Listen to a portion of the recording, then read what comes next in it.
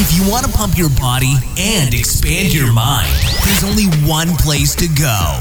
Mind Pump. Mind Pump with your hosts, Sal DiStefano, Adam Schafer, and Justin Andrews. You just found the world's #1 fitness, health, and entertainment podcast. This is Mind Pump. Right, in today's episode, we answered listeners' questions, but this was after a 50-minute introductory conversation where we talked about fitness, our lives, current events, studies, and much more. By the way, you can check the show notes for timestamps if you want to fast forward to your favorite part. Also, if you want to ask a question that we could possibly pick to answer on an episode like this one, go to Instagram at Mind Pump Media. Each Sunday, we post a Quah meme. That's Quah. Post your question under that, and if we pick it, you'll hear it on one of these episodes. Now, this podcast is brought to you by some sponsors. The first one is Caldera Lab. Caldera Lab makes skincare products that are exceptional. I mean, they really, really do work. They have a new eye cream that we just started using. I love their serum. I use their serum all the time. It's good for dry skin, even good for oily skin. Doesn't matter. It actually balances it out. It's a company that we didn't think we would work with for as long as we are, and it's actually one of our favorite companies. Go check them out. Head over to calderalab.com. That's CALDERALAB.com/mindpump. Use the code MindPump and get 20% off the good serum. And again, they have a new eye cream. Also, this episode is brought to you by Public Goods. This is a company that provides household products, pet food, and other products to your door for low prices, but also environmentally friendly and conscious. And they also eliminate the use of chemicals that have been known to cause problems in humans. So it's a very conscious company with phenomenal prices. Go check them out. Go to publicgoods.com/mindpump and then use the code MindPump at checkout to get $15 off your first purchase, even if it's a $15 purchase. In other words, you can get $15 worth of free stuff. Also, we got a sale going on this month. 2 programs on sale, okay? MAPS OCR. This is an obstacle course racing workout program. And MAPS Cardio. This is an endurance building program. Are both 50% off. They're both half off. You can find both of them at mapsfitnessproducts.com. Just use the code November50 for the 50% off discount. All right, here comes the show. Here's a cool way to build muscle. Pick a weight for an exercise that you could do 20 reps for, and then your goal is to fail at 10 reps. In other words, use tempo, squeeze, stretch, and focus to make something you do 20 reps with something you can only do 10 reps with. Watch what happens. Love this strategy. Isn't this great? Especially for somebody who is just getting started too. Just to put more emphasis on the form than always just loading it. You know, people forget that you can progressively overload the body many different ways. It's not always just adding more weight to the exercise. Mm-hmm. Sometimes dramatically slowing it down, you get an incredible workout. Less damaging and a totally different type of stimulus, which still promotes you towards that same desired outcome. Yeah, no, I mean, I like this I like it for beginners, but I also love it for people who are advanced, because at some point, as you get stronger and stronger and stronger, the risk versus reward ratio starts to change with the amount of the weight that you can lift. And I did this the other day. I took a weight that said, okay, I know I could do 20 reps with this.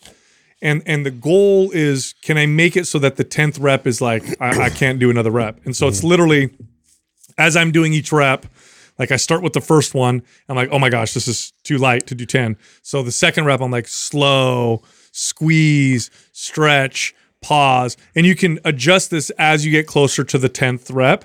And it's great because you use less weight, you do better form and technique, and you have better focus throughout the set. And you're just exactly what you said, Adam. You're progressively overloaded without having to add weight. In fact, you took weight off the bar. Mm-hmm. I love to do this too when I'm feeling too lazy to change the weight. Yeah. It is a good hack. I swear to God, I just did it the other day. The other day, I was like, I wasn't even motivated to lift. I'm like, I need to get in the gym. And I'm like, I need to set the squat rack up. I'm going to do this. I'm going to do that. And I'm like, okay. So I got under there and I'm like, I put 135 on for squats, which is obviously really light. And I'm like, I don't want to get up and add. My 45s are up high on my thing. I'm like, I don't even want to add anymore. It's slow. While you're working out, I did. I want to move less. Yeah. It's so funny you say that. That was like my go-to, especially when I was like training clients in like the really busy times, like 24 hour, I'd be like, I only have access to these dumbbells and maybe this one machine, and I have this one corner like I basically can use. So I have to like be as effective as possible. So I had to pull out all those tricks like with tempo and with angles and just trying to make things a little bit more difficult and challenging. Yeah, your pause, so I can isometric stuff. I mean, I can make that 135. I got a great workout. My legs were hella sore. You know, so I just literally did this the other day. I just did not. This is a good skill to develop. If you want to work out for a long period of time, you know, for maybe the rest of your life, I would consider this an essential skill. Because what are you going to do otherwise? Keep adding weight, keep pushing the load. At some point, that becomes detrimental. I know it sounds like I'm being completely lazy, and that's half true. But there is like part of the logic behind that is like, you know, I don't feel like putting any more weight on bar. I'm like, right away, the thought that comes to mind is, when was the last time I did 135 on squats and did some pause and hold the bottom, or come halfway up, pause again, then finish. Exactly. Like I haven't done that in a while. I'm like, I don't feel like putting any more weight on the bar. This is a good day to do that. I'm going to do that. And so I think there's a lot of merit to that, and it's not something that I would normally do, but I just recently did this. So one of my favorite ways to do this, obviously you could slow the reps down. That's an easy way to do it. But one of my other pausing has got to be my favorite way to make a weight feel much heavier. And what I'll do is I'll pause usually in the hardest parts of the rep. Yep. So like with a squat, it's like at the bottom, and I'm not sitting on my heels and resting down there. I'm holding it at the bottom and creating tension. And if you do squats and you hold the bottom for 5 seconds, that weight feels exponentially heavier. And then with a deadlift, I'll pause, like I'll pull it off the floor 5 or 6 inches, pause there, and then finish the lift. Oh my God. Like 200 pounds feels like 500 pounds when I do it. Dude, that's my go-to anytime it's been a long period of time I haven't addressed certain lifts. Like for right now, a front-loaded squat is something I haven't done in quite a while. So I don't want to load it substantially, but I also want to start really getting my body to get in the groove that I used to be able to get into. And so I'll pause at the hardest parts of the lift, and I'll really like take my time tensing up my body and feeling my way back to being able to stabilize it properly and go through proper range of motion and all that. So, but I still get a good workout out of it, even though I have like light weight, and it helps me to bring myself back. One of the sets that I did, I took like a 5-6 second negative real slow with the 135, pause at the bottom for about 3 seconds, and then actually try to come up explosively. So like I built that, and I think I did like 5 reps, and I was roasted after that. Just going that slow on the way down. I'm so glad you said that. Pausing for a second, and then like trying to explosively come out. Like obviously I'm not going to move the weight that explosive. It's still 135 on back, but just the thought of trying to explosively move out like with that kind of weight. I'm so glad you said that, because I didn't even, obviously you can lift a lightweight faster and dramatically increase the intensity. This is much more advanced, right? This is power. So you got to have good stability and control. But the first time I experienced this, I took I used to have a business partner. When I first started my personal training business, I had a business partner for a short period of time. And we took a pair of light dumbbells and a kettlebell to the park. And we're like, let's do explosive, like let's throw these weights, let's see what we can do. Oh yeah. So we instead of like, like one arm dumbbell shoulder press, I don't know at the time, I'm sure I could have done 80 pounds or something like that. We had a 20-pound dumbbell. And it was literally, let's see who can launch it the furthest.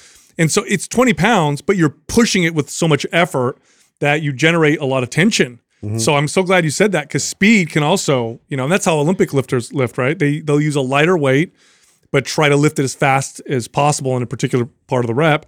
And that generates tremendous, that really activates those fast twitch muscle fibers. It'll build muscle as well. It's more advanced because you have to be stable. But. Yeah, I mean, I got sore. I got plenty sore from a workout of moving 135 just for 4 sets. I mean, that's all I did of it, and it was enough to get me. And so I definitely think that, I mean, originally I said that this is my favorite for beginners. So I absolutely loved it. And the reason why I loved it with beginners was it's already difficult to get a client to keep their form when they're moving weight. If you challenge them weight-wise to where it's hard for them to move that weight, say 5 or 10 or 12 times, then it's even harder to get them to keep the form. Whereas if I put on a load that's like 50% of that weight that they could do, say 10 or 15 reps, well, now it's really light for them. And then I teach them how to make it more difficult by slowing it down, but then it also gives me that opportunity to move their posture and get them in a position. But to your point, like you said, absolutely, advanced lifters, I just used it just recently where I'll manipulate that. I think it's a great tip and great technique. Yeah, give it a try, see what happens. All right, so I had some interesting speculations and thoughts this morning. In fact, I almost started a conversation with Justin because we were both here a little early. And I'm like, you know what, let me hold this for the podcast because this is really props to you for holding out. Usually I just have to come out with it. I know. I did. I felt really like I just, not realizations, but I just had some thoughts around something. So Japanese scientists have identified a compound. Now, don't get everybody get excited. It was done in mice, but still, I'm sure that at some point we'll figure this out. They found a compound that given to mice, the mice didn't have to do anything different. They didn't have to do any exercise. Here we go. They built muscle and they got leaner. Okay. So, of course, the news picks it up and it's like, oh, exercise in a pill and all that stuff. And I think it's the actual myostatin inhibitor. I think it's going to be way more complex than, the whole process of making yourself more fit and stronger and leaner is way more complex than people, I think, appreciate. Yeah. So who knows when this real exercise in a pill that gives you the health, fitness benefits, all that stuff. But at some point, I think this will exist. At some point. How different is that than, because testosterone would show this too, wouldn't it? Didn't you talk about, you tout a study all the time that showed the 3 different groups. One of the groups that did no exercise and just took just testosterone, saw building muscle and burning body fat. Yeah, so lean body mass will go up, you'll lose a little body fat, but then it's done. Like you have to then continue to exercise to keep seeing more results, more muscle growth, more fat loss and stuff like that. I don't think we're ever going to find, so my stance is we won't. You guys think that we will? I don't think we will. I think don't you still have to promote the work? That's the reason why you won't, because it's a response, right? Yeah. The building of muscle is an adaptation response to your body trying to basically defend itself. So the idea that you can take a pill to get the body to do that is to chemically produce. Yeah, I don't think so because I don't think it's a. Okay, so I think at some point we will be able to, because we'll be able to identify the signaling process that exercise produces in the body. Now, is it complex? It's super complex. Obviously. So I'm not saying this will happen in 10 years or even 20 or 30 years, but at some point, especially with AI learning and biomedicine, all that stuff. It'll be like a nanobot pill. Something. I think at some point they'll figure out, do this, and we'll be able to trigger the response in the body because we figure, but it's a long way from now. But my point with this is, at some point we'll figure this out. What do you guys think gyms and workouts are going to look like when this finally exists? So let's just speculate. Let's speculate there is a exercise and diet in a pill. So you take it and it's equivalent to working out 3 days a week and eating, relatively healthy diet. I would imagine it'd be more of like a fun experience, like place, almost like a place to test your new skills, right? Like, so if you have this like new able body that's strong and you have to acclimate to it, it's almost like a video game where it's like, now I'm gonna, maybe it's like you get in a room and then you do like X amount of exercises in there and just test your skills. And cause at that point, what does it matter? Like, so I don't think so. So, what I think it would revert back to the 70s.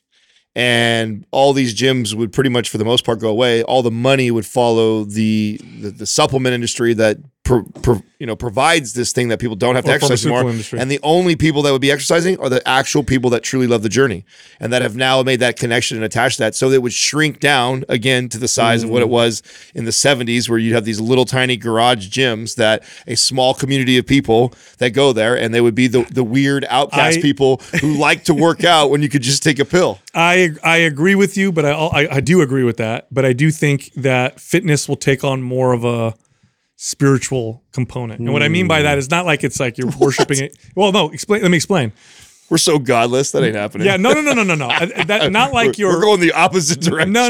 What I mean by personal growth journey. You're gonna have a bunch of fitness people doing hard things just because. Let's just imagine everybody looks fit because they could take this pill. Yeah. There's still gonna be people, kind of like monks, who are going to be like, yeah, but I still do this practice because. Oh, that's what I mean. That's what you mean. Like churning butter. Yeah, that's what I mean. I think it's going to be more of a spiritual practice, and fitness people in this future. Sure. It's basically going to be like a practice. Like, well, yeah, I go and do this, and yeah, I know I look good, but because here's the deal: people who exercise consistently for long periods of time, they'll tell you the benefits of exercise are not limited to you're stronger and you're leaner and you move better. Yeah.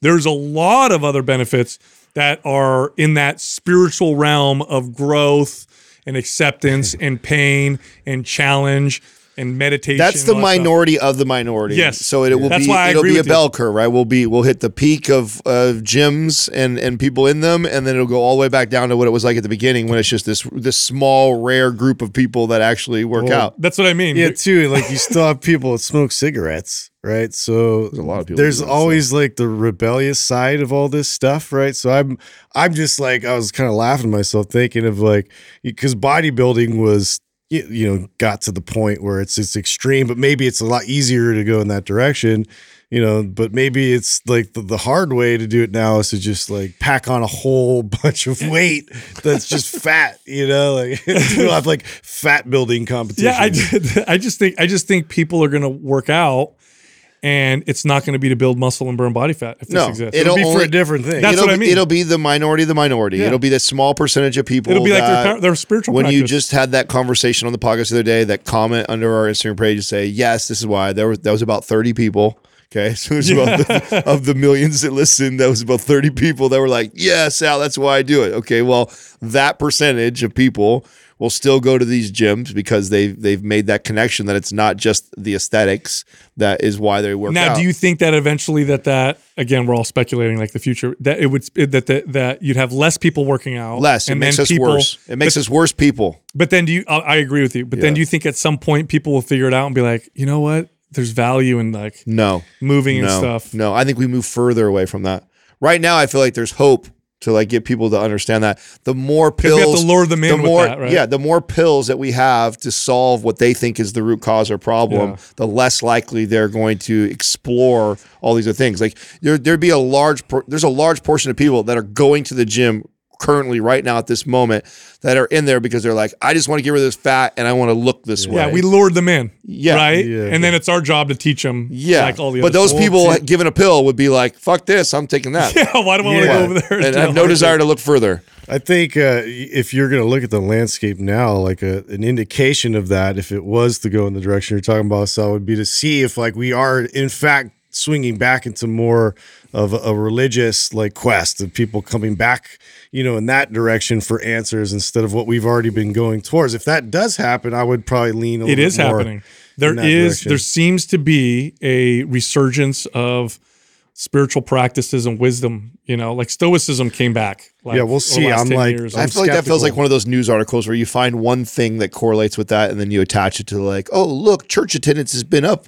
It's up 15% over the last 3 years. I don't have any data because the data actually supports the opposite. It just feels that way. Yeah, it don't feel that way to me. I actually feel the opposite. I feel like when you see it being removed from schools, you see more. I mean, when you read the book iGen, it's more and more atheists are here than there were just 2 decades ago. So I don't get the sense of this resurgence of that at all. I mean, I think it's the opposite. Imagine how dysfunctional, just think about this, how dysfunctional society would be if you literally paid zero consequences for eating garbage.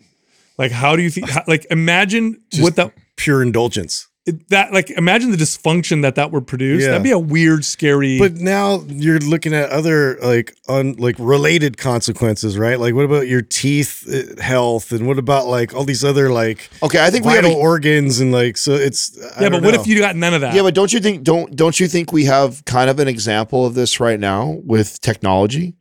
We don't have these parameters really set on those, and there's unlimited indulgence of pornography and photos and apps and entertainment and at the palm of our hand. We're living in an experiment right now, and we are for the most part, it's like too much, unrestricted. It's unrestricted. You can do and consume as much as you want. So the only difference is you're talking about food, and they each have different consequences, but nonetheless, I think they both have serious consequences, and I think we have yet to see that completely unfold. Yeah, so it's funny. We're going to see that. My son had this thought experiment in his class, and this is what kind of spurred some of this conversation. It's like, okay, fine. Let's imagine a world where there are no negative consequences, just eating whatever you want, right? Just eating garbage. At some point, it would lose all its value, right? You'd be, this is kind of boring. Like, I don't know what to do. So anyway, they did this thought experiment. And they said, okay, well, what's the ultimate value, right? And one kid said, oh, like feeling good. He's like, okay, cool. So we should just take a bunch of humans and hook them up to heroin, and just give them heroin all the time. And he goes, but then they won't know the difference because they don't have a contrast. They have to also know what bad feels like to feel good. Right. So then the teacher said, well, every once in a while, someone comes along and kicks you in the nuts while you're getting this. So they did this whole thought experiment, and they went down the path. And my son said that it was this great debate because all the kids realized, like, oh shit, it's way more complex than we think. Like, we think we want all this stuff, but do we really? And really, what was the thesis? What was the main thesis? Like, what's the ultimate value? What's the top thing? Of what? Of life, and the ultimate value. Like, how was it presented to the kids? I think it was like that. I think it was something along the lines of like, what's the ultimate value that we should aspire towards? Oh. Yeah. And it turned out to be basically to be able to have the choice to live the way we want. But it started out with a bunch of kids saying, feeling good and avoiding pain and not having challenges and not having struggles. And so the teacher takes them down that path. Right. And they realize like, wait a minute. Oh, wait, those do have value. Yeah. It helps to kind of like enhance those other traits that you're mentioning. Yeah. What kind of class was that? Oh God. I think it was philosophy. No, I want to say it was one of his literature classes, and they'll do like a segment, I think right now he's doing post-apocalyptic. I don't remember. It's like a category of books that are in this category, and he's reading them, and then it spurred this like conversation.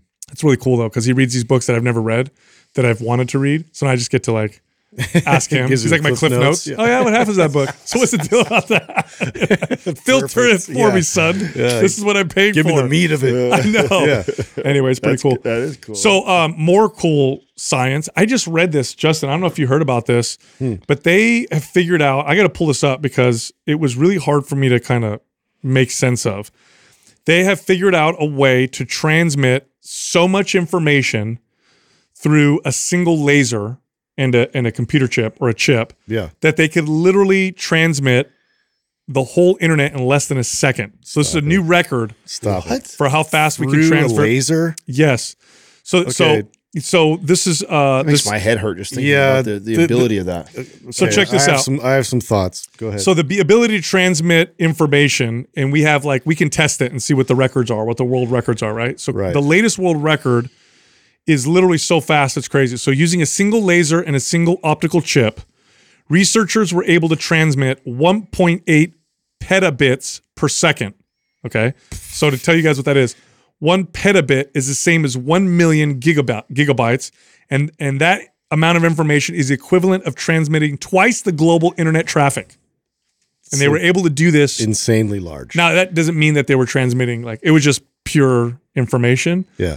But they can direct it with a laser guided directive of information. That's so okay. So this is where like that half of that stuff that just seems so out there and wild, like people speculate, like even the sun and like the rays of light being some kind of information that gets transmitted to us. Like this is some weird, way out there, wild stuff. But like, think about interesting. If you think about like how, too, even with crystal and people that are really into crystals, all this stuff, is like they talk about it being a natural way to store information. Energy, and then traveling through space, they send out like this gold like record. 1970, I think it was 2 or something like that. Yeah, like even Carl Sagan was part of that, right? And like they have yeah, dude. It's so funny to me. We sent out this rocket. I don't know if it was the Voyager. I don't remember. Maybe Doug, you could look it up. I think it just left our solar system, if I'm not mistaken, recently. Because it's been flying forever. Oh yeah, forever. Super high speeds. And we put on there a gold. This was the technology at the time, right? Yeah. So it was a record, but it was gold because that lasts the longest and whatever. And on there, we used mathematical equations so that alien civilizations, if they find it, could locate Earth, We have They could understand our rules, laws. Yeah. Like music was on there, noises from nature, from babies crying. oh, there it is. It's the Voyager Golden Record. Doug, what was on? There's also like a picture of a man and a woman on there. Yeah. Of course, this is before we decided Yeah, that. look at the back. There's way more than it's that. like 1977. images on there. 77. So, and literally we put, because we think that math is the universal language, right, of the universe. Yeah. So we put on there, and then when you think about it, like, why would you do this? It flies out into space, alien civilization finds it, we're giving them a map. Hey, come find us. What we're doing. We're located here. And then they look at it and they're Take like, us. and they're Yeah, looking at it, we're they're primitive. like, they're like, oh, this is their technology, records, and a rocket. Exactly. Let's go kick their ass real quick. No, that or we'll skip mop shop. We'll skip these guys. What's on there, Doug? I know that there's like they say hello in almost every major world language. 55 ancient and modern languages. Boy, there's other sounds like footsteps, laughter, inspirational messages, music, all types of different things. And there's Wind, also- thunder, animals. There's also a printed message from the current U.S. president at the time, Jimmy Carter. We picked one of our worst presidents. Him, the Fall Guy's cool. You know, when I hear guess it something could like be this, worse. I'm so curious to like, what was the budget to do this thing? Like how many millions of dollars did we spend? a lot Oh yeah, of money like on that. we just threw some gold out in space.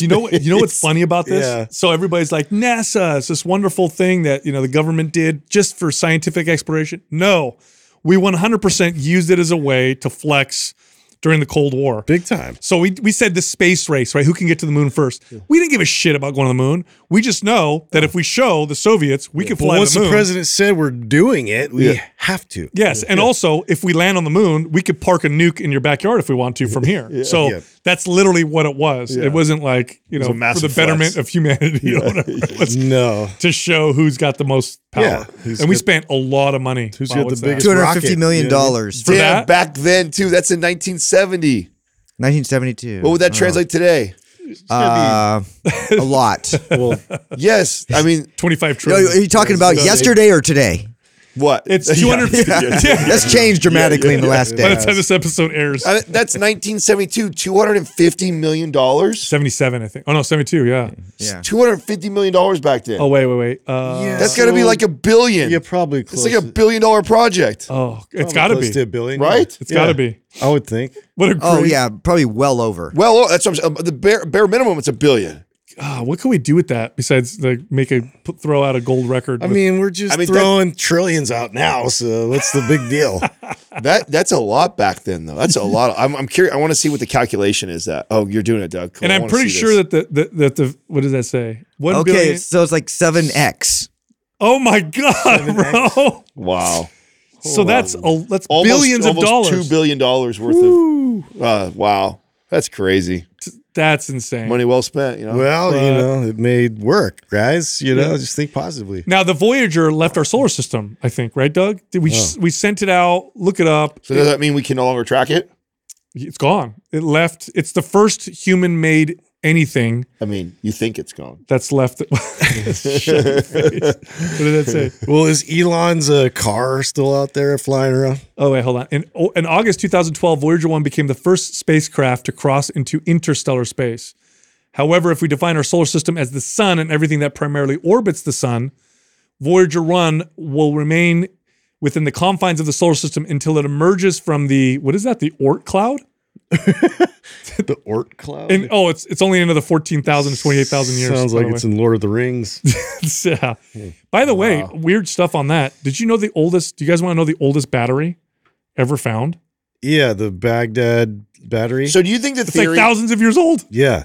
What the hell? So you think the theory of So why it wasn't that you do powerful, a but project yeah. like this? Do you think the reason why you do a project like this is more or less not to find some aliens across the solar system, but more so because it's supposed to return to us?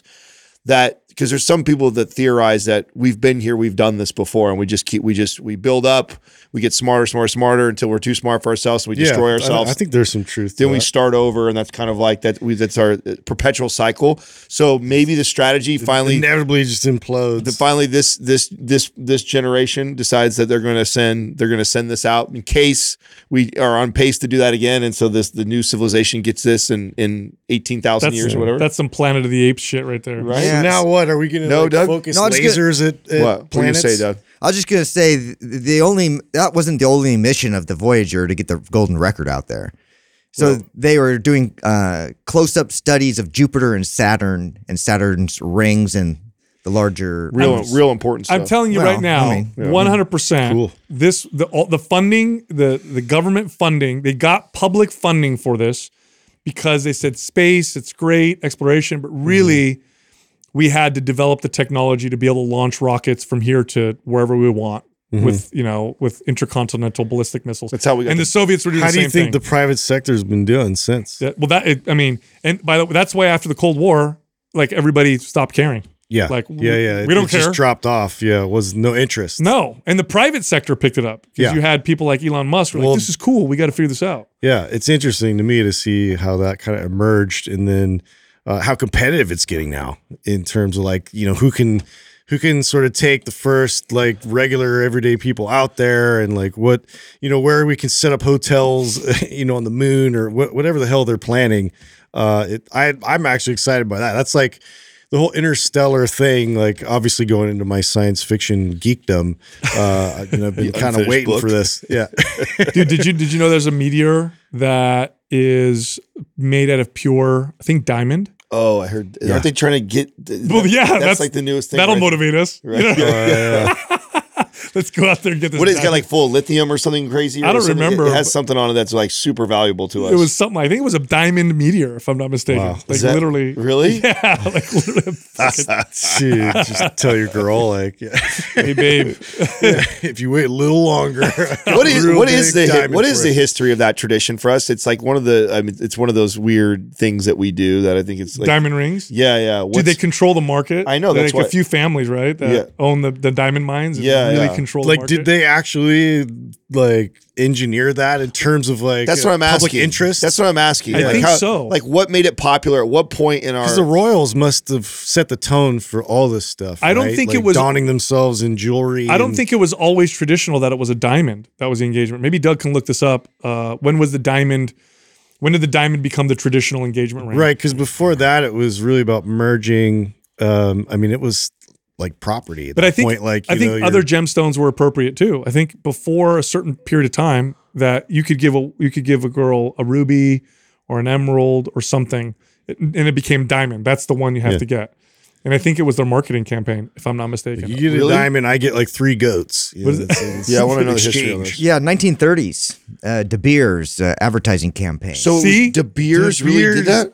Wow, one company changed the way we do this forever? Seems to be the case. Click on that and see what because the diamond is forever. That's like their I'm telling you, line, before right? the 1930s, okay, because this says the 1930s. I knew this. Before this time, you could give like lots of different types of gemstones. Like now it'd be weird if you're like, hey, will you marry me? And you give your give her fiancé limestone. I tried that. Katrina wasn't it's having all it. flaky, is it? Limestone. It's just a pebble. Picked it up at one of those nurseries on the way over. Yeah. I give her a mood ring, so I just know. I'm good today. Yeah, what does that say, Doug? Did you read what it said? Yeah, it's too detailed. Oh, okay. Does it Too feel much like reading for you. Too much reading. It's like Adam's workout earlier. De Beers. De Beers manufactured that. Wow. Yeah, that's impressive. Genius. Wow. That's brilliant. Yeah. Isn't that just that's got to be one of the most brilliant marketing campaigns of all time. Yeah, and it's like so expensive. Like, man, they really did a number on us. So what they did was, now who bought into this? Women or men? I mean, I know we both bought into it, but like who really made this fucking women? thing? Well, yeah. We only bought into it because women bought into it. Yeah. It's not like some guy's like, hey, I got this idea. I'm going to spend crazy money on this rock and I'm going to put it in there and give it to her. No way some guy thought of that. According to this, they didn't become popular until 1947 when De Beers, the British company that mined diamonds in South Africa, launched an advertising campaign with the help of Hollywood stars and the slogan, "A diamond is forever." Diamond engagement rings skyrocketed in popularity. Wow. It would be cool to see a graph. It would be cool to see a graph on like how crazy that has gone. I mean, to go from that's not even a thing that you would use to propose to someone to the staple. Oh yeah. You feel like it's been here forever. Yeah. You just assume. It's just a thing. I mean, there's even things out there too. Have you heard people say things like you're supposed to do like three months of a salary? That's bullshit. That's so evident. How messed up is that? Yeah. They got push I remember the presents. Are you in that trap? With No, the push come on, presents. push and the- present.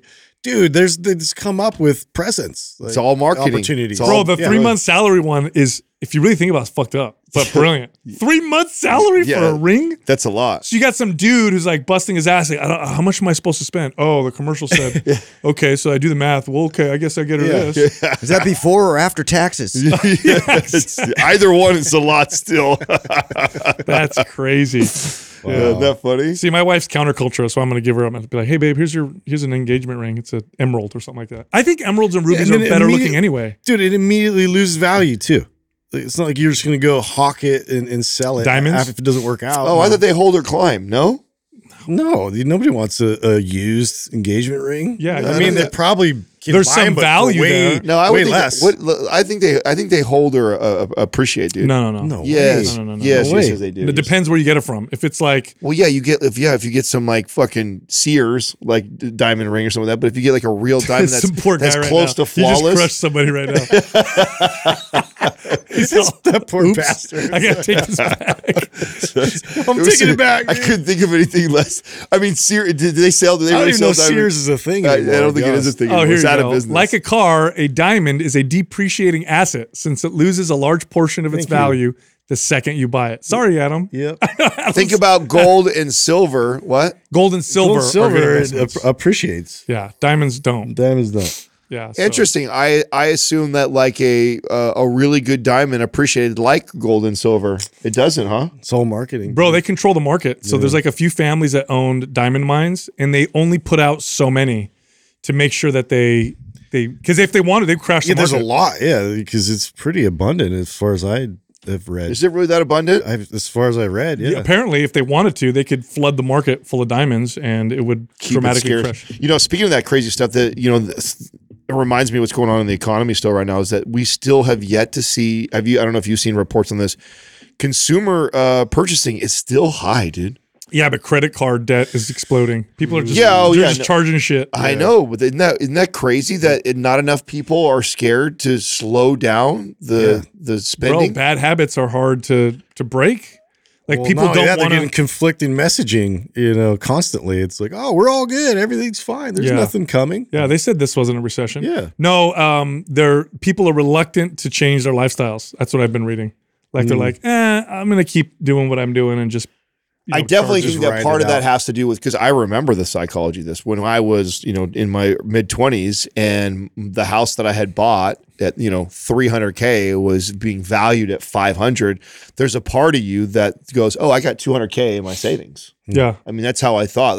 So when I would go to buy something, say a car that like is more expensive than I probably should spend, it was easy for me like, oh, it's not that big a deal. I've got more than that in my savings in my house. Yeah. So there's a lot of people I think in the last 3 to 5 years have seen a massive increase in the value of their home that are probably thinking the same way. That's the only thing that makes sense to me on what could cause you to be spending. We also so much. haven't seen a significant decline in the economy in a long time. It's been like the roaring 20s for a while. Yeah. So you're looking at a whole generation of people who Everything was working. everything was quite a while, working. yeah. And then towards the end there, remember during the pandemic, shit was shut down and people were just making hand over fist on like NFTs and weird shit, just selling invisible things. Yeah. And it's like, this is great. That's why I always trip out when I see like a 20 something or even early 30-year-old that's like, giving like all like huge on Instagram that's giving all this advice on like home flipping and all stuff. It's like or stock Joey picking. Schultz And talking about just crypto. like, yeah, bro, real hard the last 12 years to pick a fucking good one. That's right. Wasn't Joey Swoll doing crypto? Crypto advice. I was like, dude, I am out. Like, I am completely fucking out. That was the sign. That day I sold everything. Yeah. I was like, that's when you know. like, Bro, there's actually a saying that rid of goes by that. everything. There's a I think it's a Warren Buffett saying that talks about that, like when once like the general population knows like it's all bad, then it's gonna go There's the that other one way. meme that's like Oh, bro. this guy's like, before, investing in crypto and it's the guy's hand on his steering wheel. He's got a nice watch and it's obviously a nice car. It's like after investing in crypto and he's holding on to the it's front all seat of a paper? bus. It's all No, he's holding on to the front seat of the bus. He's holding the front seat. That sucks. I feel bad. Sorry if that happened to you, but yeah. the old Well, rules. There's no such thing as a freelance. You can't feel too bad. I don't feel too bad about this. The people that taking the risks. The people that were going hard on that they did it with conviction too. It's not like talking they were shit. telling us they're stupid. Yeah, exactly. There was a lot of people that would say that. I mean, I still get people that sign. Bro, I had somebody call me a boomer. Yeah. on the internet. Yeah. Because I'm like, I don't think this is a great way to tell people how to invest. You got to stick to the fundamentals or whatever. Okay, boomer. Yeah, that's how you guys used to do it, but this is the new economy. Yeah. And I was like, oh, so I'm not sad for that guy. I mean, there's some truth to, I 100% believe it's going to change, and NFTs and cryptocurrency, or more so blockchain, is the future. But to be so arrogant to think that because you've read a bunch of articles or you listen to somebody who sells crypto or sells NFT, to be convinced that this is the one, or this is exactly how we're going to implement it for the next 20-something years. Smartest people couldn't explain it. Yeah. And so it's like, and you have some YouTube guy that's like breaking it down for you. That's great. But like, I'm paying attention to people who actually have all the money, what they're doing. Okay. Yeah. Like, I'm not razzle dazzled by, some dude that has good cuts. Seriously, some good advice is look at some of the most successful people, like consistently successful, not they just became successful overnight because they just sold a Bored Ape, picture or whatever. And then what are they doing? Oh, look. They're taking the money out of the market right now. I think I should probably sell. Or, look, they're investing here. This might be a good idea. So what I'm really curious about is what we're going to see with like the companies like Facebook and YouTube and Spotify and Instagram and a lot of these Silicon Valley based type of companies that were built on valuations that were around growth. Yeah. Doesn't matter you're not making money. We're growing. Doesn't matter you're not making any money. We're growing. And like, do you think that they hit their peak? They did. 100%. I think it's forever. I actually think it's gone. Yeah. I actually think that time of talking about 15, 20x a company being worth is over. And I think we're going to see a resurgence of companies like and Apple, I think. So you guys remember I talked about a book called The Four, and it talked about the four horsemen.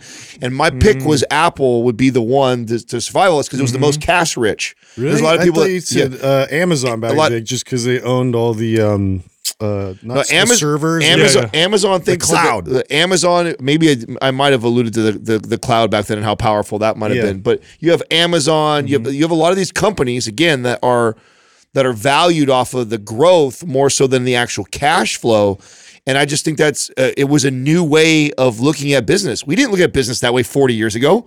40 years ago, you wouldn't go like, a multiplier of we are adding this many people, that are paying customers, therefore we're going to be worth this much. It's like, how much money did you make last year? How much did you spend? Yep. Those are your profits. Your profits compared to another company's profits is how you would really compare. Didn't somebody just do some layoffs right now? All of them. At Snap? Am I saying the right thing? Well, actually, look this up, Doug, because this is also what I think is coming down the pipe right now. Like say the top 10 companies layoffs, or all the big companies that are laying off. There's a ton right now. And then you saw what Elon said, right, about Twitter. And I think they're all going to follow him. I think he's going to come in.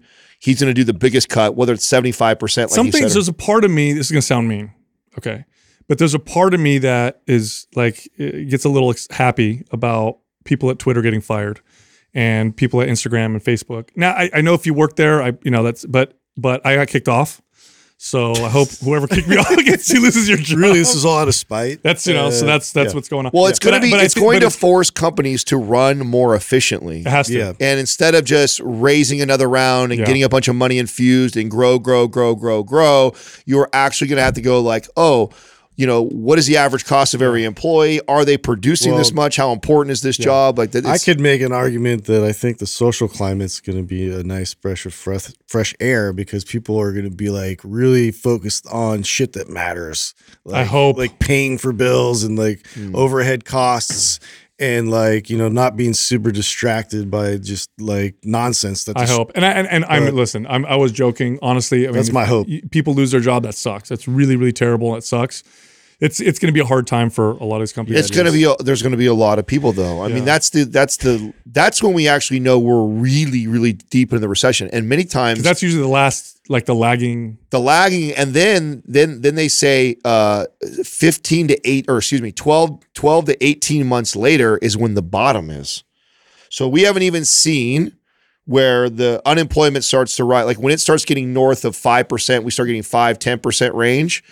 And when you start to see inflation come down, when those two cross, is when you're going to start to see the real big fallout. Wow. And that fallout should go, 12 to 15 months based off of history. Obviously, I'm speculating, but off of what we've seen in the past. And so we're not even there, dude. We're not even close to. You made me feel great. I know. Doug, I got to ask you real quick, Adam, what time is it?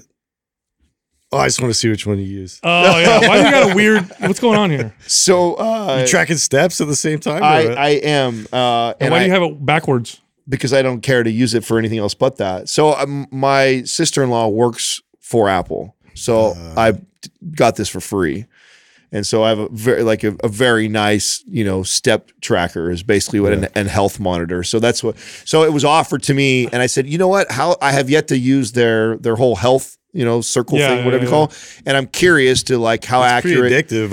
I've used it. And it has a lot of cool features. So I was interested in that. And because I'm not paying for it, so that's why I have 2 watches on you, asshole, for pointing that out. I had to, dude. Nobody was. Put it on your ankle. That was fair game for sure. Yeah. I know. Although I'm going to bring that back in style. Do you guys remember when we were in ironically, you're probably right. 6th grade where you used to wear 2 or 3 watches? Yes. Yeah. So swatches. Yeah. It was always swatches. Yeah. I had an Apple one. iWatch or whatever. I gave it to Jessica because I see no value in it. She wore it for a while. She took it off because it's like, it just have my phone. What's the difference? So there's a few features on there, but yeah. So I'm using it for the health tracker. I just started tracking. And by the way, since you brought that up, Justin, boy, and I've said this before so many times. Like, I don't care how long I've been doing this for. Every time I revisit, using my tools and tracking or in putting down my food to see exactly what I mean, I'm always surprised somewhat. It's not like I knew I was low. Always revealing. I knew I was low, but when I saw how low I was like, steps. Oh my God. What were you averaging? Oh, bro, like 3,000. Oh my God. Yeah. You know why I'm laughing? Because that's probably me. All of us. I know. That is crazy low. I mean, that is so low. I know, I get it. I know my day, and I knew I was low, but to see it and go and then to have a day where actually I was kind of moving around. We went to the Warriors game and stuff, and then for it to not even exceed 10,000, I went, oh my God. You're all tired. Yeah. I was like, that was a really active day, and and it didn't even exceed that amount. So it was very enlightening for me to start tracking again and just become aware of that wow, I'm not anywhere close to where I should be. Dude, speaking of awareness and all that, I got a message from a family member that's like, oh my God, you guys are famous. I'm like, what? Sends me a picture of Adam's Caldera commercial. Oh. That is the same one. Bro, that I brought up the other day, that Katrina's. So Caldera must be really push. You know why? You know what it is? Because it's face cream, face serum. So it's not and you have a nice face. Well, no. That's not why. He's got the cherub cheeks. It's, you know what it is? It's because it's a product that's actually hitting outside the fitness space. That's why. Yeah. That's why because I got it. Katrina's. So people who aren't in the fitness, Katrina's is a construction, big old fat guy, old dude. You know what I'm saying? He ain't working out. He listens now. Yeah, he ain't funny. I know. This is now. Hey, that's me, man. He's not listening anymore now. So he's on pro. He's definitely not buying any MAPS programs. I'm taking my Caldera out of here. Use coupon code MAPS Big Old Fat Guy 50 for 50% off any program. So it's reaching him because obviously it's connected somehow. The algorithm figured him out for face cream. Nothing to do with fitness. So I think what's happening is that, and Vuori is another brand that you don't necessarily, even though that's athleisure wear, so it's kind of closer. But I mean, Caldera is could be out of our space. I mean, you could totally. You know how funny? Can I say this? I know sounds like a big commercial, but this is true. None of us used any face serums or lotions or none of us did. Maybe Doug did. Did you use anything? Yeah, Doug? I did. Of course you did. Yeah, look at his face. He looks like a baby. None of us, the three of us did. Shows. Now we all fight over it in the back. Who's getting the eye cream? Who's getting the whatever? What's happened? You know why? Actually, it's because it works. You notice it's, it got me. You notice a difference. I mean, the first time I used it, I could see a difference. Had it not felt that impactful, I don't think I would have been bought into it. No, we got sold. Yeah. Because we used it and it worked. How funny is it too that I still remember when we were talking about doing the advertising, we did not think that we could carry it. I didn't think that it was something that there'd be enough people interested in it. But I remember Justin was like, he was like the most excited. No, he was the most opposed to, like, you know, we had to lie to him. What are we doing? Remember we had to trick Justin. We're like, there's gasoline in it. Yeah, you there's some beauty products. Yeah, you got to be the one to do the commercials. Just, it's made. I mean, I'd be the perfect 30-day trial. Yeah. You know, just Justin, it's made with gunpowder and gasoline. Oh, okay, cool. I'll put it on my face. Hey, well, speaking of commercials, since we're doing them right, there was something that you talked about the other day that was related to public goods, and I heard you say, hold it for public goods. We have public goods today. So microplastics. They are doing studies, and they're finding microplastics in a majority of women's breast milk and in a majority of babies or like organs. Like they'll test and stuff. Dude. Microplastics are everywhere. That's so the little tiny pieces of plastic that were basically now just is becoming a part of. Okay, so what I would like to see on a test like that is something where they compared like the mom who, or the family, I should say, so multiple generations of like, I really didn't care. They eat, they do whatever, they use all the formulas, they do everything. They don't care. And then like the super hippie mom who was like made the choice to all natural, 100% everything. Oh, they did. They've done that with organic versus non-organic. So they've done studies with families and said, okay, you guys go organic, you guys do conventional, and they definitely dramatically reduce the non-organic, like pesticide residue, glyphosate loads, that kind of stuff. So I don't know if they've done anything for microplastics, but the majority of the stuff you get, the microplastics you get exposed to are the ones that the products and shit that you use. Because you're going to get exposed to some, right? Because you live in the world. So how do you know public goods is free of that? So public goods is not that they're free specifically about that, but public goods, that's like at the top of their list of priorities is low chemical, good for the environment.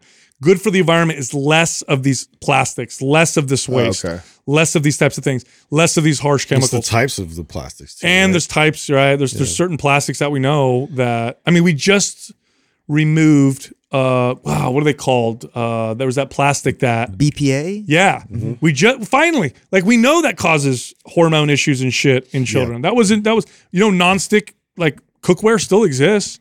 You, for a fact, you use nonstick cookware. Yeah, the traditional stuff, that chemicals it's going to be all in your body. It permeates into the food. In your food, as you cook it. You cook with it. Wow. So that's why if you want to use something that's nonstick, I use ceramic coated and stuff like that. But it's everywhere. It's everywhere, dude. It's great. Wow. Plastic water bottles. So people like to buy, water in plastic water bottles. Do you know that there's microplastics in that water from the processing of putting the cap on? I think that's one of the biggest contributors. I agree. Because it's somewhere along the lines. I don't know when it was, like, the 80s or like when was it when water was bottled and that was a thing? Because I still remember drinking out of faucets and then out of the hose. That was 90s, bro. That was because it came in our childhood when everybody all of a sudden you had to have like a water bottle everywhere that you bought. It's like the diamond thing. Yeah. It is. It is. We got hustled. Hard. The title of this episode: the diamond and water bottle scam. Diamond and plastic hustle. And water bottle hustle. Throw them all up together. De Beers is behind it too. Hey, I have an interesting speculation. I love your guys' like from an evolutionary standpoint. So, do you know that one of the things that can trigger labor? So, and I know this just because Jessica's obviously we're towards the end of the pregnancy, waiting for the baby to come. No. Yeah, scare the baby out real quick. No, semen. Semen, even better. You can combine the two. Scare some semen. Yeah. Oh my god!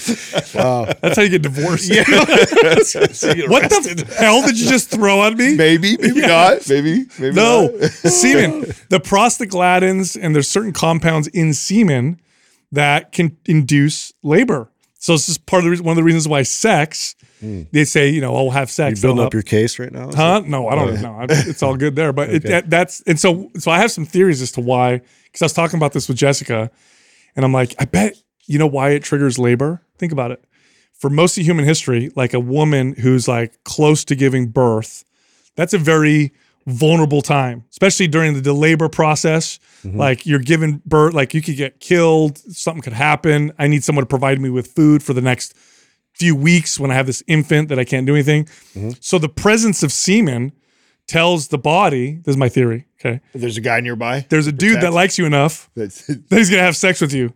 So you're cool. Go ahead and have this baby because he'll probably do shit for you. I don't know about that one. Doesn't that sound like a good theory? Or the body's just already trying there's competition, wanting to prepare and speed along the birthing process. But why would the semen do that? So because it's basically it's saying that it's time to make another one. So it's like, get this other one out. It's time to make another one. That's my theory. Hey, we can't do anything with this. Yeah. Let's get the baby out so we can make a baby. along. Yeah, I'm seriously. I just feel like it's like it like it tells her, you know, hey, there's somebody here that likes you enough to have sex with you, so He's you can have this baby. Yeah. He's gonna stick around. You know what I mean? There's more to semen than you know. That's what that's it. That's what I'm trying to say. Every day. Semen. Yeah. It's good for you. High quality ingredients, convenience, great tasting. Organifi's superfood blends make it easy and enjoyable to add more variety and nutrition to your day. So my favorite is their green juice. When I don't get enough vegetables, I'll take a serving of their green powder, and it gives me all those phytonutrients that I'm missing out on. But they have many other products, including plant-based protein powders, a red juice for energy, a gold juice for relaxation and sleep, and much more. Go check out this company. Go to Organifi.com. That's ORGANIFI.com/MindPump. Use the code MindPump and get 20% off. All right, here comes the rest of the show. Our first question is from Troy R. Walker. What are your thoughts on landmines, and what are your favorite exercises with them? Hey, aren't you getting somebody in here soon? I was gonna say, here's Sal's joke. They're the bomb. Oh my God. That's how you make a joke, but they take out the responsibility of it bombing. Wow. That's what you just did. you just piled on. No, landmine, you're like a huge. I'm a big fan. Yeah. Yeah, so- so originally, actually, I had one of my guy models was in here, and it sounded worse coming out than even I thought. Can we please clip that, please? Please clip that one. You got guy models? I got guy models, we got girl models. Hey. Yeah, this is literally how Just this coming happened. out of your mouth. It's way I'm trying to be. funnier than I'm anybody else. honest. That's my problem. Okay, go ahead. Keep going. So he introduced me to this Landmine University, which they're doing like a lot of cool sports specific training, and really just like a way to do a safer, less risk version of power cleans and powerful movements and snatch and press. And it honestly too with athletics, it's a lot of contralateral work that you don't really, it's hard to construct programming for like contralateral type exercises. And so this really plays well into that and is able to kind of load a lot of these movements effectively, but it takes a lot of coordination and skill to do so. But I'm excited at what they're doing with the landmines. So based off of that, do you see an increase in popularity coming down the pipe for landmine stuff? Because it really, when I was a trainer, it was like there was unheard like 3 of movements or something. I mean, never. I didn't even see one. I didn't most of my training career. Yeah.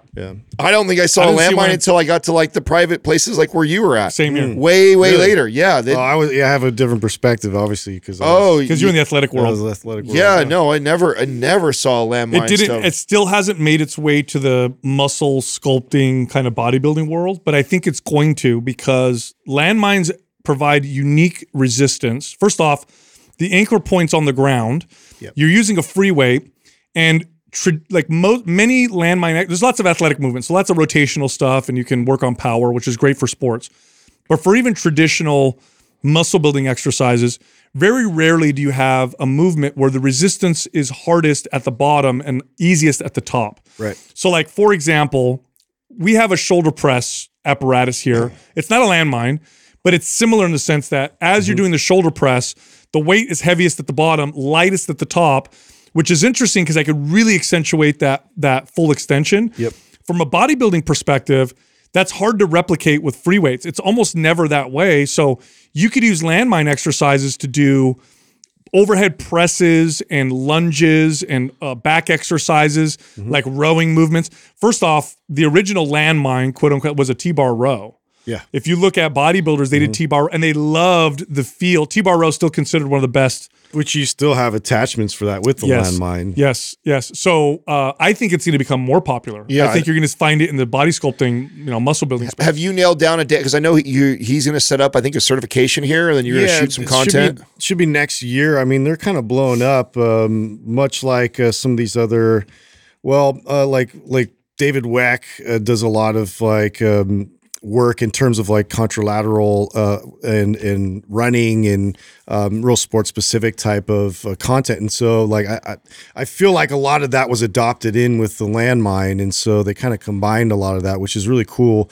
But yeah, so they're all over the place, but we're trying to set them up next time, sometime in the spring, hopefully next year in here. Who's the other guy that you and I like? I think I shared him first with you. He does all the explosive movement with the landmines, left to right. He catches and balances. God, what's his name? He does fantastic sports specific crazy stuff. Yeah, he's really fun to watch. I mean, I've gotten so many ideas off of watching some of his. Hopefully, we'll figure it out when we finish the episode. Yeah, I'll look for you. I'll look for it afterwards. But there's a great. Have you ever done a rear delt row on a landmine, Adam?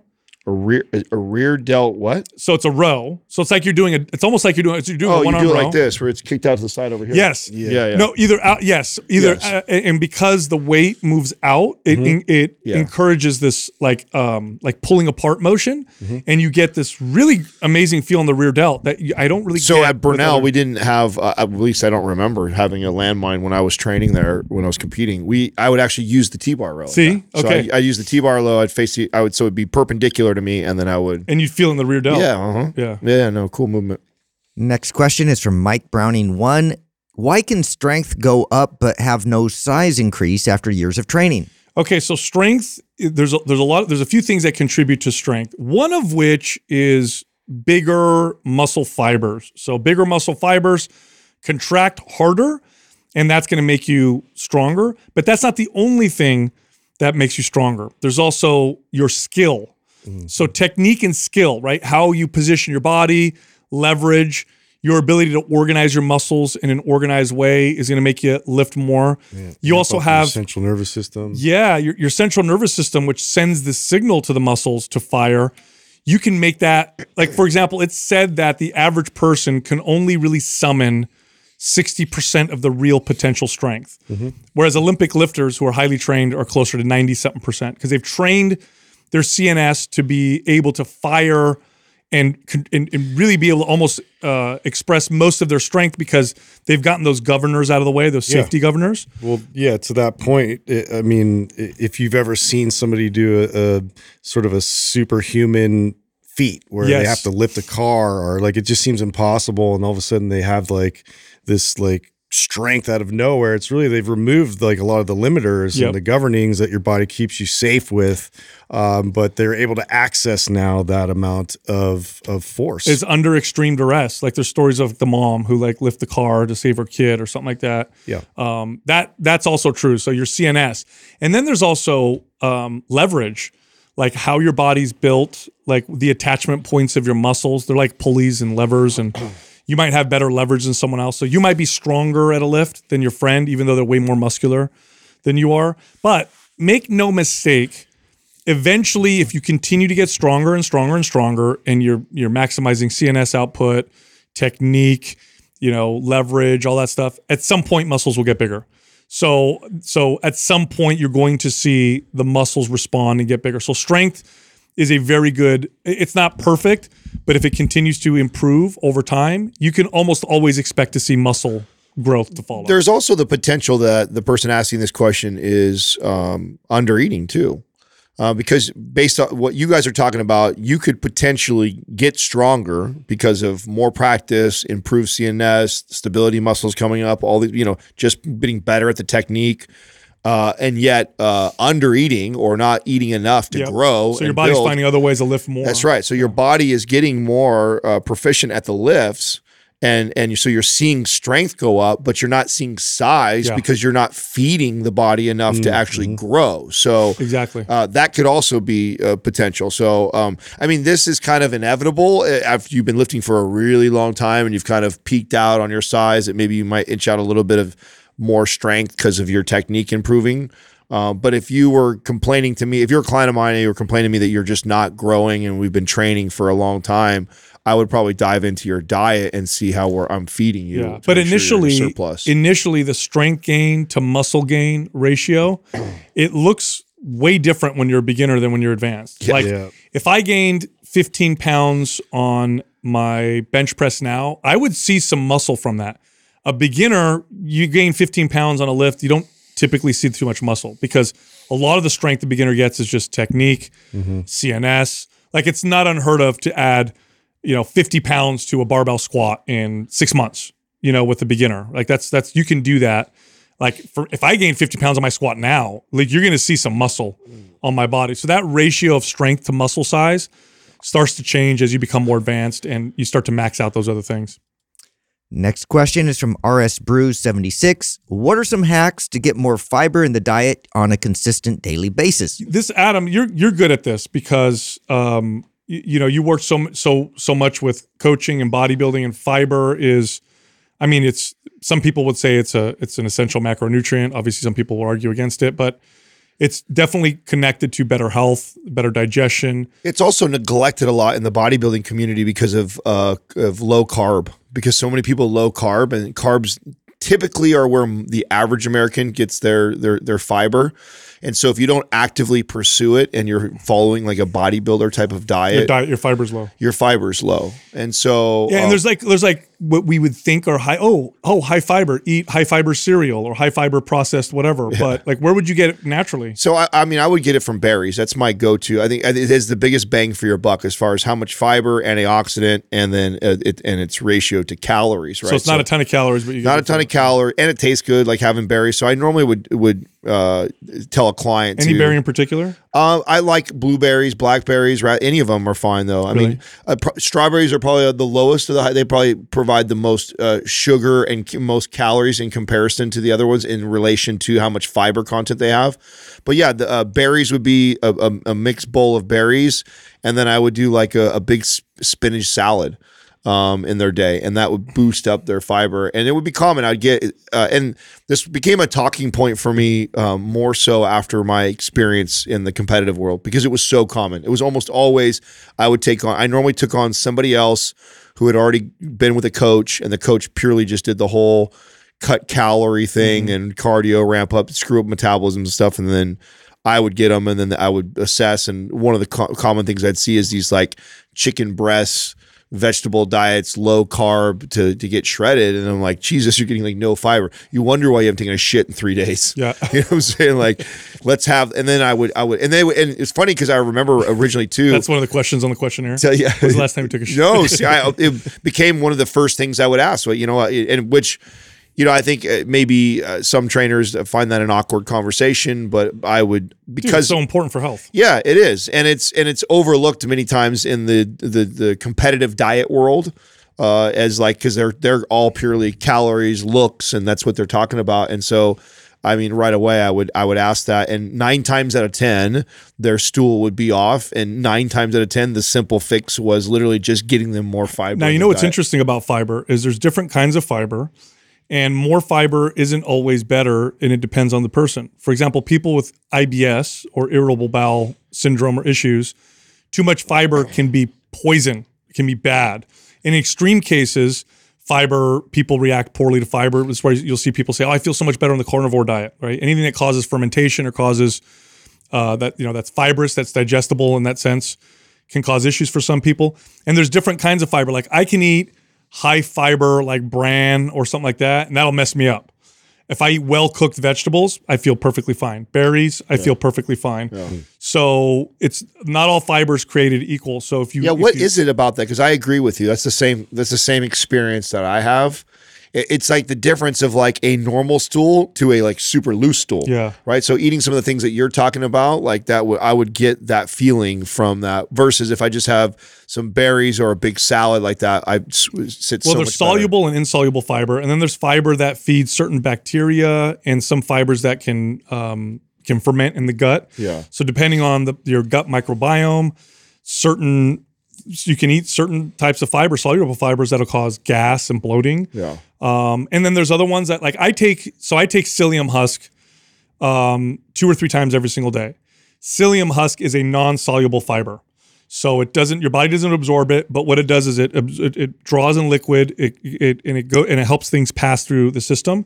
And I find that it just really does a great job for my digestion. And people with like gut issues will find that as well. You can also do like flaxseed powder and stuff like that. So they're not all the same. That's my point with that. Next question is from Guidod3.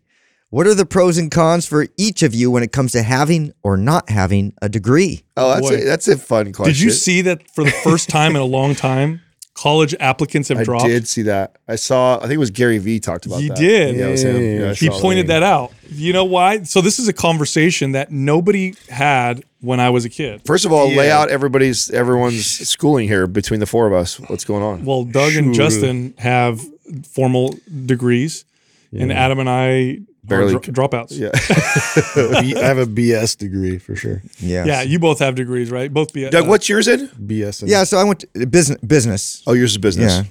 Yeah. And yours is kines or study. Yeah, right? Yeah. Yeah, and did you go? You did. I actually you got your AA, right? I didn't finish my AA. I'm literally like, I think you needed 72 units or something for your AA, and I had like 58 or something like that. So I wasn't that far off from finishing. Yeah, I did over 2 years, even though I wouldn't count 2 years, like 2.5 years of like kind of going to school. Yeah, I took 2 classes, like literally. Like went in, sat by the down, end of this semester, it normally was about 2 classes for me. I started off with always like over a full load, and then I would just I don't mean 2 like them. Classes, like the whole class. I mean I showed up twice. I showed up a little bit more than that. It wasn't not very much. It wasn't for me because I had a hard time. I love learning. You guys know that. I love learning. I love exploring things. I pursue knowledge and pursue information. But getting me to sit down and learn something I don't want to learn, like you're forcing a square peg in a round. It ain't happening. You know what killed me was, so I went to junior college, so I have to confess that I didn't have the experience of like a state school or a cool university or anything like that. But I remember hearing everyone, that was much older than me talk about, oh, college years are so amazing and college is so amazing. And then it literally felt like extended high school to me. That's all, except for the teachers didn't give a shit if you showed up. That was the only difference. Like the classes, the stuff I was learning reminded me of most of the stuff I just did in my senior year of high school. I was like, it was cliquey, still the same way. Campus. It was just it was such an awful experience that Plus, simultaneously, you started your career in fitness. Well, yeah. I mean, I actually came over to the Bay Area to finish my degree, to transfer from De Anza and go to San Jose State because its kinesiology department is well known. Right. And I fell into the job. So that actually was the plan, was to keep finishing school. So I was still going to power through it as much as I didn't like it. That was just it. I was cruising back home where I was with my friends and partying and girlfriend and all that shit. And I was like, I need to remove myself from that. I need to come to an area where I know nobody. My grandmother was who lived in San Jose. And so I was like, I'm going to live with her where I have no friends. I have no option but to focus and get this shit out of the way. And between the time that I got here and the time that the semester started, I got a gym membership and then got a job that was originally going to be part-time that turned into full-time, and the rest was history. Yeah. So I was going to go to school for physical therapy, became a trainer at 18. Within 4 months, I was a fitness manager, was a fitness manager for a few months, and then the college season started or whatever, signed myself up for classes, showed up twice, absolutely hated it. And I remember I had a conversation with my manager, and I said, I got to figure this out. I got to go to school. And he goes, why? What do you want to do? And I said, I think I want to do physical therapy. He goes, do you want to work in a clinical setting? And I'm like, I didn't even think about it. I was a kid. And I'm like, no, I don't. I don't want to work in a clinic. I want to work in the gym. And he goes, show me your paycheck. So we had just got paid to show my paychecks up because you're making more than a physical therapist right now. Do you like what you do? And I said, I love this. And he goes, why don't you just do this? And I said, my parents will be so upset. So my manager, who ended up becoming one of my first mentors, came to my house and sat down, had dinner with my parents. That's so wild. And had this conversation with my parents, and me and him tag team my parents. We sold. And the deal was, my parents were like, because, my parents are immigrants and like, we want our kids to have an education, do all that stuff. And I said, I always worked hard. I was always responsible. So didn't you give yourself 1 year like I did? That was it. That's what I did. So I made the deal. My parents say, let me do this for a year. I'm already making more than a physical therapist is. I love it. Let me do this for a year. If at the end of the year, then it doesn't work out, then I'll go back. I want to point out how important that, because the question is pros and cons for each of us, right? So something that I think that is so important, because I remember when you first told me, like, literally that was, I made a deal 1 year. I said, if I really love this thing, supposedly, and it's supposed to take me where these people are saying it's going to take me, and I know if I put my mind to it and I really give it everything I got, then in a year's time I should know. Yeah. Right.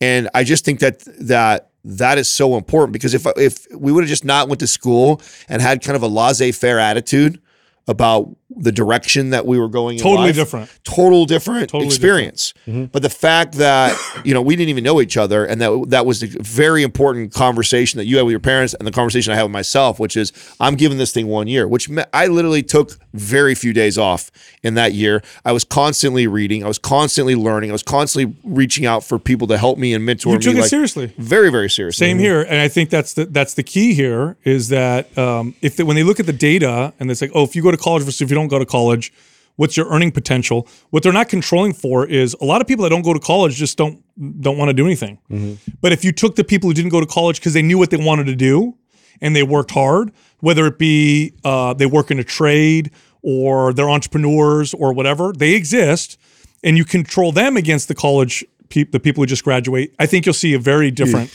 comparison. Yeah, well, it's like the only detriment really is not having the title.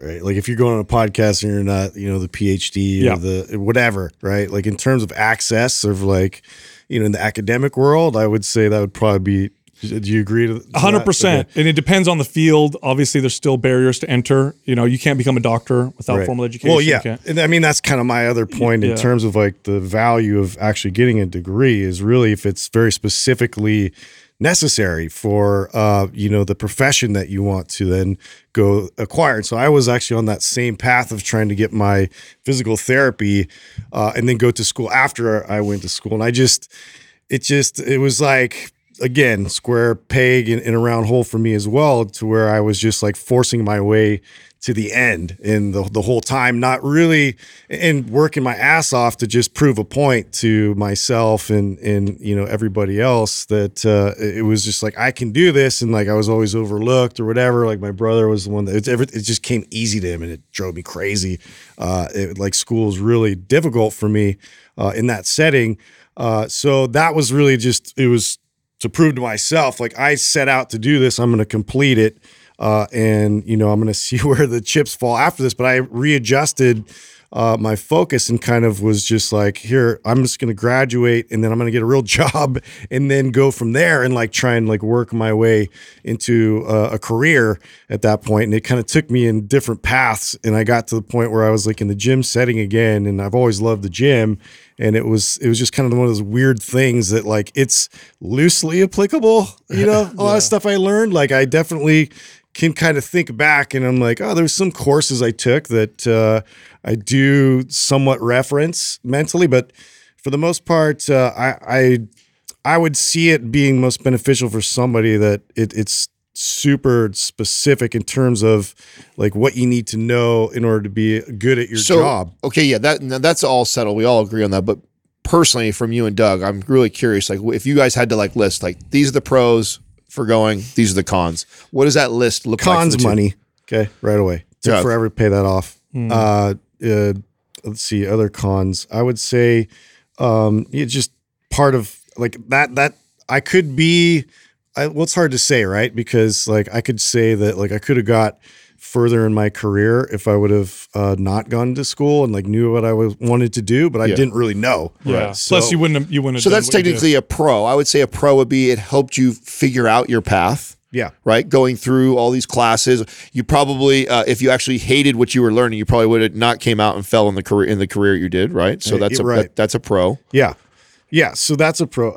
Honestly, it's because I love the experience. I have friendships and everything I developed, and I was in a bunch of weddings of guys and whatnot that, I became really good friends with. And so relationship wise, it was definitely positive. There's a lot of positives for me because it really put me out of my comfort zone. I had to, move across the country, get away, recreate myself, reinvent myself.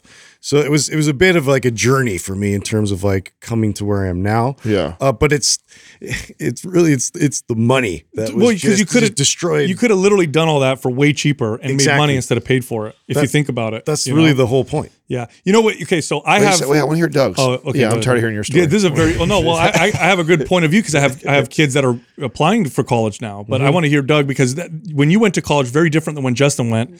And now that my kids are going, it's very different in terms of the cost. I think it was like $375 a quarter when I went. Yeah.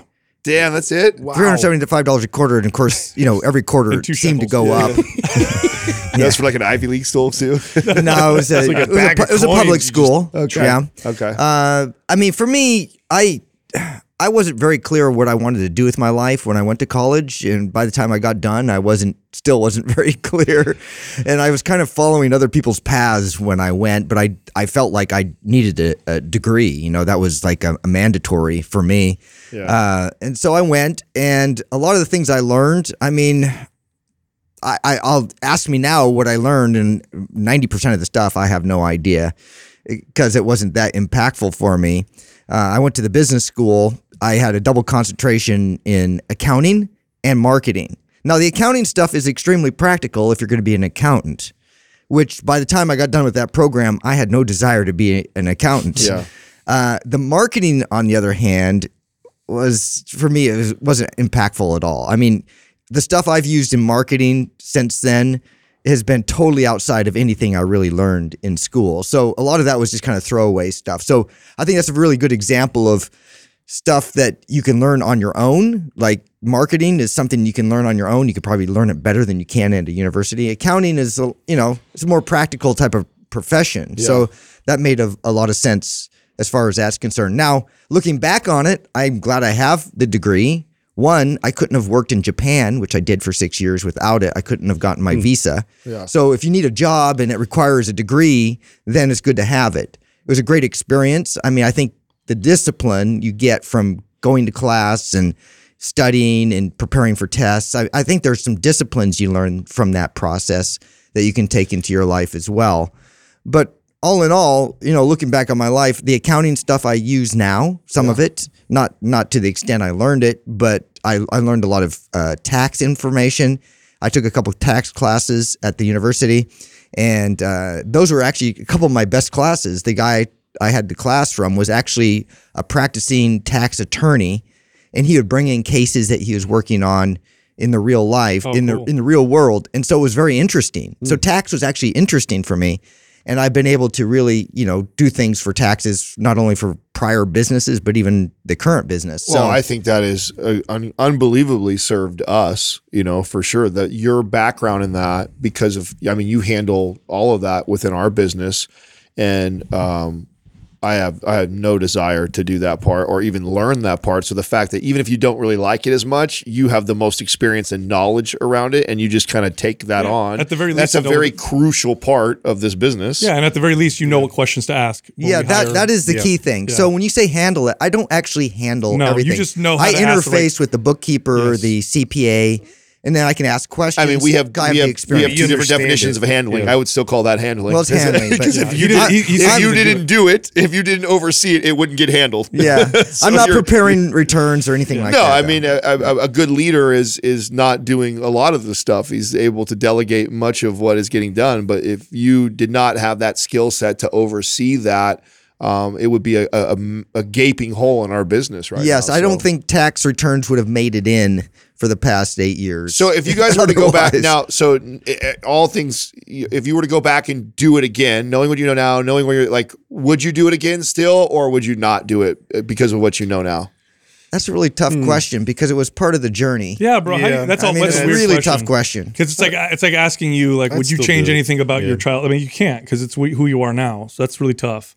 I felt it was necessary for me individually to put me where I am today. But it's just it was all part of the development. Yeah, the market's so different now. That's the big thing. The reason why this is a question people ask now is the cost of the product is so expensive that now people have to do a market analysis. They didn't have to necessarily before. Before it was just get a degree and they could organize your education for you, especially before the internet, right, Doug? You want to learn stuff.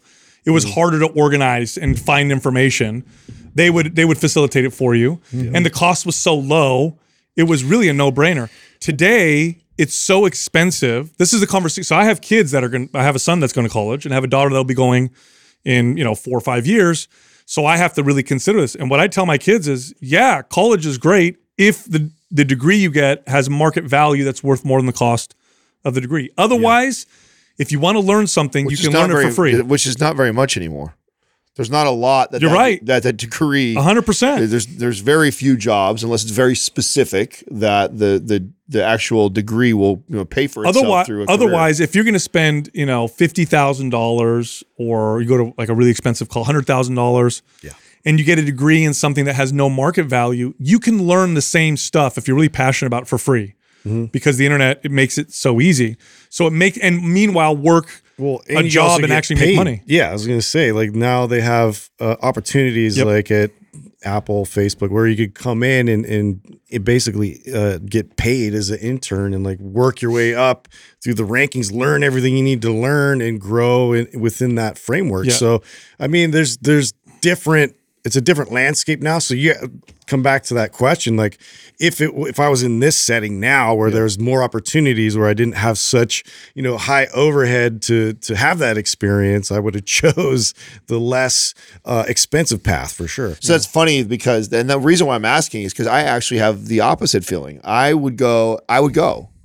If I had the money and the resources to say go to a big name college, I would go. But my reasons would be different. One of them, obviously, selfishly, would be for the experience. I would just be in a fraternity. No, I would not. I would not be a fraternity. It's overrated. No, not only that. I'm the type of person that I start. You want to start a fraternity? Yeah. Okay. Maybe I would start one. Yeah, you'd be like me. I was an honorary member just because I was lived in a house that was right next door, so they would be in all the parties, and I didn't have to do any of their secret nonsense. I actually think one of the most beneficial things that nobody said about going to college is actually the networking that you get. So I mean, I think of for example, Katrina's last job where she worked for JJ Albany's, one of the biggest construction companies in the Bay Area. I think they're in 1,000+ employees, a ton of employees. And it blew my mind when I was walking through the office one day and introducing and meeting everybody for the first time. And at Katrina, I was telling her, "Oh man, everybody seems like they're such good friends with that." She's like, "Oh yeah, they all went to Bellarmine. This one went to Bellarmine. This went to Bellarmine. This one. They all went to the same school, and it's a prestigious school. A lot of smart kids are going to come out of there. So I think that there's a lot of value. And I don't know how many times I've seen that before, where somebody is working with somebody and they went to college together. They were college buddies who, when he got done with his degree, called him up and said, and so sometimes it's not what you know, it's who you know, and being connected to other educated people that had other opportunities. I think there's a lot of there's leverage and potential in that. There's total Can you see potential Adam value in there. Skull and Bones, Huh? Yeah. Giving all the secret with the Bush societies. family or whatever. No, there's definitely that. But networking. for the average person, because you're talking about like Ivy League colleges where you make the real connect. Like go to Stanford, go to Harvard, like you're going to potentially make some connections. Yes, totally. But I would not waste my time with the path I was going, which is junior college and then some cheap. But the vast majority of people, for sure, they're not going to do that because either they can't get in, it's too expensive or whatever. Yeah. And so what's happening right now is they're doing a cost benefit analysis. Yeah, but it's so important though. Back to my original point that I said is that, and the same thing that actually both these guys said for them, that it provided this structure. They didn't know what they wanted to be. And I think that at that time in your life, when you're 18 years old, it's such an important thing to add. And why you and I had such great succse. We knew what we wanted. And we had a very clear goal, and we put our head. Not only did we had a clear goal, we had a timeline. Even we would say I got to crush it in a year. So we both applied. That had to be a massive reason why we both saw the success we had as young as we did. But that's true for both. Like whether you go to college or you don't, if you don't have that attitude and focus. Yeah, but college gives you 4 years to not have that focus. Bro, there's a lot of Starbucks baristas that have degrees. There's a lot of guys that go to college and they fuck it off for 4 years and they get out and they're still high and drunk from the 4 years. Yes. And they're still at zero. You're right. Yeah. But then there's a lot of guys like both of them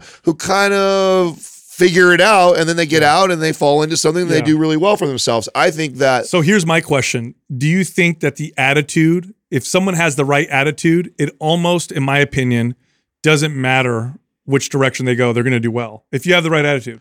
Yeah, no, if you do not want to go into being a lawyer or something that requires that, okay, and you're trying to contemplate school, but you are a highly motivated person where you're the type of person where if you call me up and I said, read this book, then this book, then this book, and then that book, and then get back to me, and then we'll move from there. You're the type of person that will go execute and do that. You're going to be fine. Yeah. Because that is what I learned by not going to college, and I learned the hard way through hard knocks of failing and getting back up and failing, is once I found that thirst for knowledge like that, and that started to really accelerate, and because then I could focus on exactly what I wanted to learn, and then look for the best books, the best people in that space, the leader, and start to consume all that. And then in a relatively short time, I could go from somebody who knew very little about a subject to knowing quite a bit. Yeah. And if you're the type of person that fires you up, you will go after that, you'll go do that, then yeah, school's a waste of time for you because you could be way more, you could get a lot more done. Efficient, effective, you can make money while you don't need to be wasting your time in History 101 because you've just consumed 4 books on marketing or, or whatever, you know what I'm saying? Like, so. And today it's a weird climate, right? Information is super accessible, almost or totally free, and higher education is super expensive. So their products are losing value left and right, which is why we're seeing the drop in admission. It's an interesting time. I think this is the beginning of the end of traditional education. That's my opinion. Not saying it's going to end tomorrow. I agree with that. But I think in 20 years it's going to look very different because it doesn't make any sense for a lot of people. So. I do wish people learned more history though, so we didn't keep repeating these stupid mistakes and fall into propaganda. Or stop rewriting history. But there you go. Absolutely. Look, if you like our podcast, head over to mindpumpfree.com and check out our guides. We have guides that can help you with almost any health or fitness goal. You can also find all of us on social media. So Justin is on Instagram at mindpumpjustin. Adam is on Instagram at mindpumpadam. And you can find me on Twitter at mindpumpsal. Thank you for listening to Mind Pump. If your goal is to build and shape your body, dramatically improve your health and energy, and maximize your overall performance, check out our discounted RGB Super Bundle at mindpumpmedia.com. The RGB Super Bundle includes MAPS Anabolic, MAPS Performance, and MAPS Aesthetic. 9 months of phased expert exercise programming designed by Sal, Adam, and Justin to systematically transform the way your body looks, feels, and performs. With detailed workout blueprints and over 200 videos, the RGB Super Bundle is like having Sal, Adam, and Justin as your own personal trainers, but at a fraction of the price. The RGB Super Bundle has a full 30-day money-back guarantee, and you can get it now plus other valuable free resources at mindpumpmedia.com. If you enjoy this show, please share the love by leaving us a 5-star rating and review on iTunes and by introducing Mind Pump to your friends and family. We thank you for your support, and until next time, this is Mind Pump.